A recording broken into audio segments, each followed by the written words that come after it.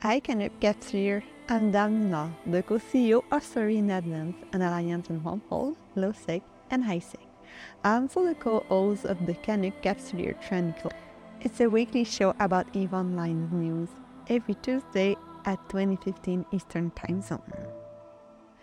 In the second episode, I talked about the history of Amarr, but if you are like me and don't know much about them, that's a bit complicated to understand everything. Why do they have empress? What is the role of the hair? How can I be an empress? No, I'm joking about the last one, but you understand, right? So we're gonna get into their political structure to really understand their actions.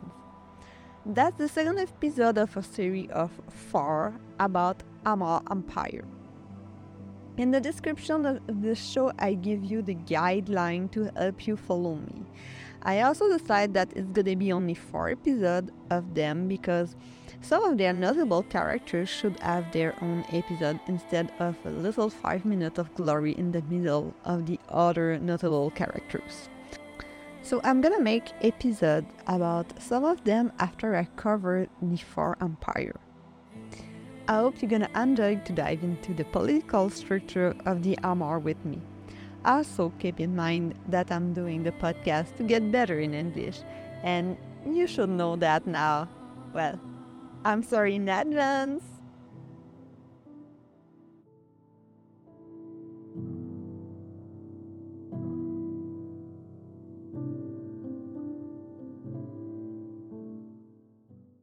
The Amarr Empire is a feudal technocratic monarchy which can be best described as a single state made up of 5 vassal kingdoms governed by princes, known as the Amarrians, who submit to the central authority of the Amarr Empire.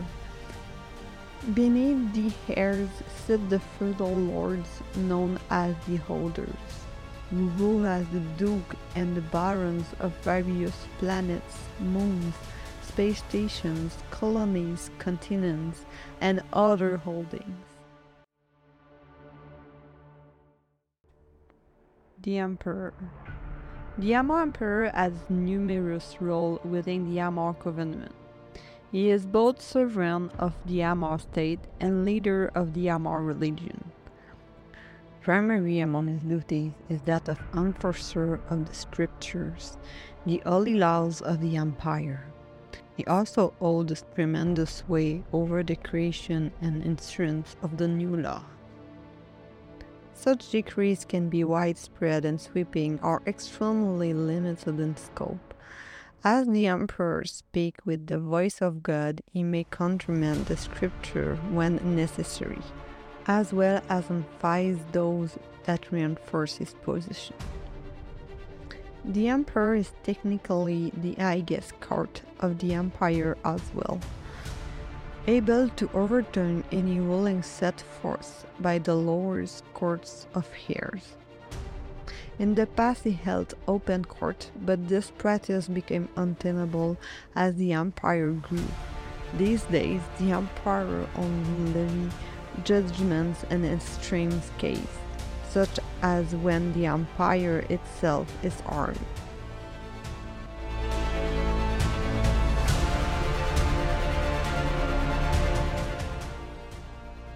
In theory, the emperor's rule is absolute. In practice, it typically only has influence when personally present. Instead, he relies on a number of officials, vassals, and governmental bodies to carry out his order. While the emperor can make decisions that run counter to the wishes of his underling, he does so at risk. An emperor must carefully balance the wishes of a number of rival factions so that none undermine his rule. When the emperor dies, his successor is chosen from the heirs of 5 royal families.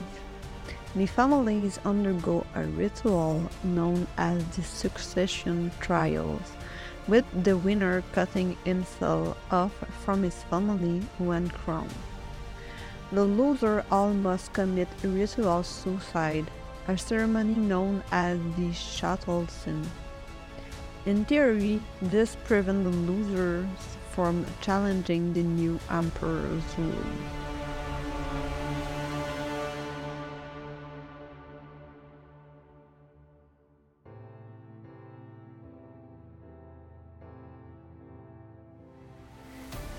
The heirs. The Amarr heirs are the heads of the 5 royal families who hold permanent seats on the Privy Council. They are the Adi Shapur, Kador, Kor Azor, Sharum, and Tashmurkong's families. The heirs are often compared to kings or princes of vassal kingdom. The heir function in a way similar to the emperor, albeit on a more limited scale. They are responsible for keeping the peace and enforcing the empire's laws. They may also create their own laws, which may be limited or broad, for the greater good or openly capricious. They also collect taxes, regulate trade, and act as judge and jury for their own vassal. In some ways, they are less fettered than the emperor, as their domains are so subdivided that organized opposition can rarely mobilize. However, widespread abuses by the heirs have historically met with severe repercussion.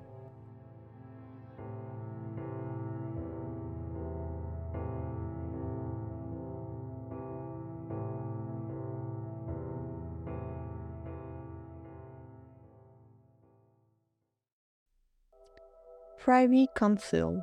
The Privy Council is technically the governing body of the empire, but in reality it is a political battleground for its members.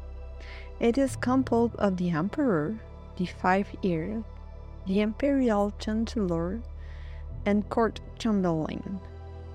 The high beacon of the Technology Council, the Canon family representative, the heads of the 5 imperial ministries, and the Grand Admiral of the Imperial Navy.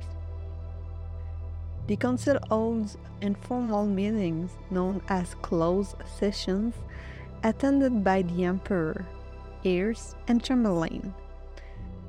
Full sessions with everyone in attendance are rare. The council is almost always split into various factions vying for their own way.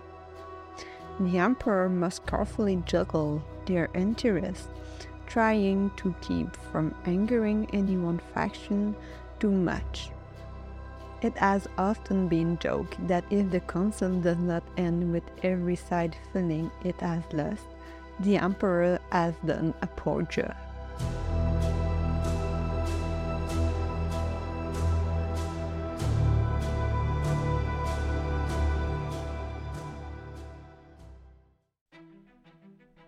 Elders. The older class makes up the diverse Byzantine hierarchy that sits below the heirs. Much as the heirs are lesser emperors, the older are lesser heirs. They possess many of the same powers, albeit restrict to their own spheres of influence. However, the majority of elders are far more hands-on in their role than the heirs and are personally responsible for more mundane tasks. There are 3 basic tiers of elder, though these are rough approximations and may vary from region to region or even system to system. At the top are elders who oversee entire constellations or groups of systems. Somewhat below them are the elders who control individual systems. Last are planetary elders, who, despite their name, may only own a single continent, city, or even space station. Of course, not all domains are made equal. The holder of a rich, populous city may be better off than one who holds 3 desolate planets in the dead end of Aridia.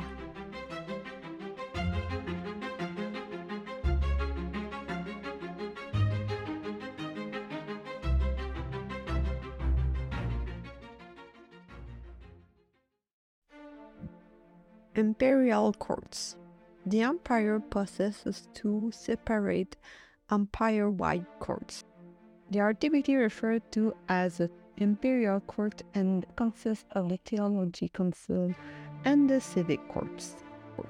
The theology council is by far the more powerful and prestigious of the 2, as it deals with religious crimes which hold a much wider scope in the empire that is often realized. The civic courts deal solely with secular matters, limiting both its influence and power. In truth, the civic court tends to deal with commoners, misdemeanors, crime, and violation of local ordinances. The theology council deals with any crime that is prescribed by the scriptures. This covers a wide range of potential crimes, everything from murder and heresy to theft and adultery. The theology council acts as an appeals court for both the civic courts and the courts of holders and the heirs.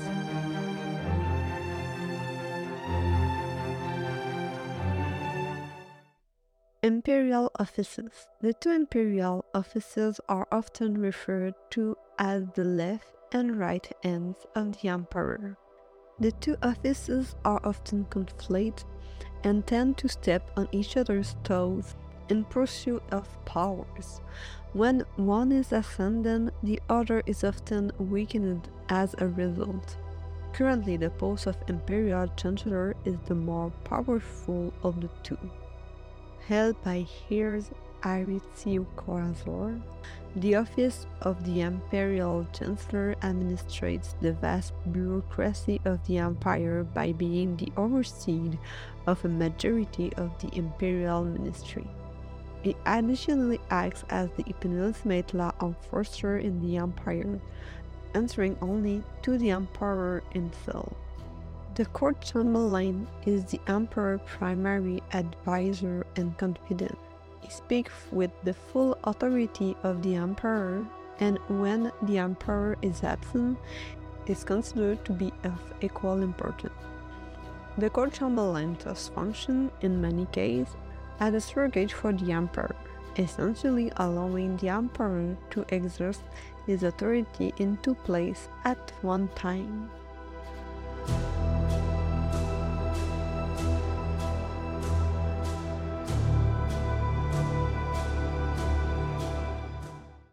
Imperial ministries. Finally, the imperial bureaucracy is overseen by several ministries. These ministries are all highly political and can engage in skullduggery easily equal to that of the most cunning heir. Each wields enormous power and influence, particularly over the commoners of the empire. The Amarr Civil Service is the largest employer in the empire and deals with the more mundane acts of governance. It is responsible for issuing permits, managing the imperial archive, maintaining public utilities, and overseeing the infrastructure of government. The Amarr Trade Registry oversees the finances of the empire. It monitors all commercial transactions within the empire, at least those made legally, and collects taxes for the emperor. With its ends in the economy of the empire, it is perhaps the most important of all ministries. The Ministry of Assessment has fallen on hard time recently, as exploration by the empire has slowed significantly. It continues to hold dominion over the empire's natural resources and parcel out contracts to various holders to exploit those resources. The Ministry of Internal Order is the primary intelligence and police force within the empire. It works alongside the theology councils to root out heretics and keep the peace. It's also spy on foreign nations, though it is regarded as least adept at this than the intelligence offices of the other empires. Finally, the Ministry of War oversees all branches of the empire's armed forces, including the cluster's largest navy, the Imperial Navy.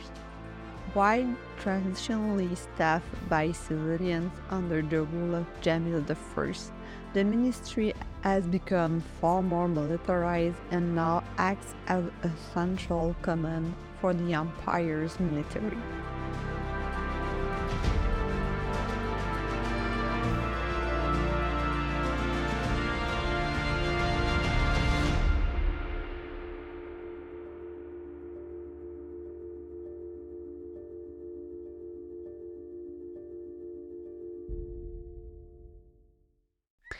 That was interesting.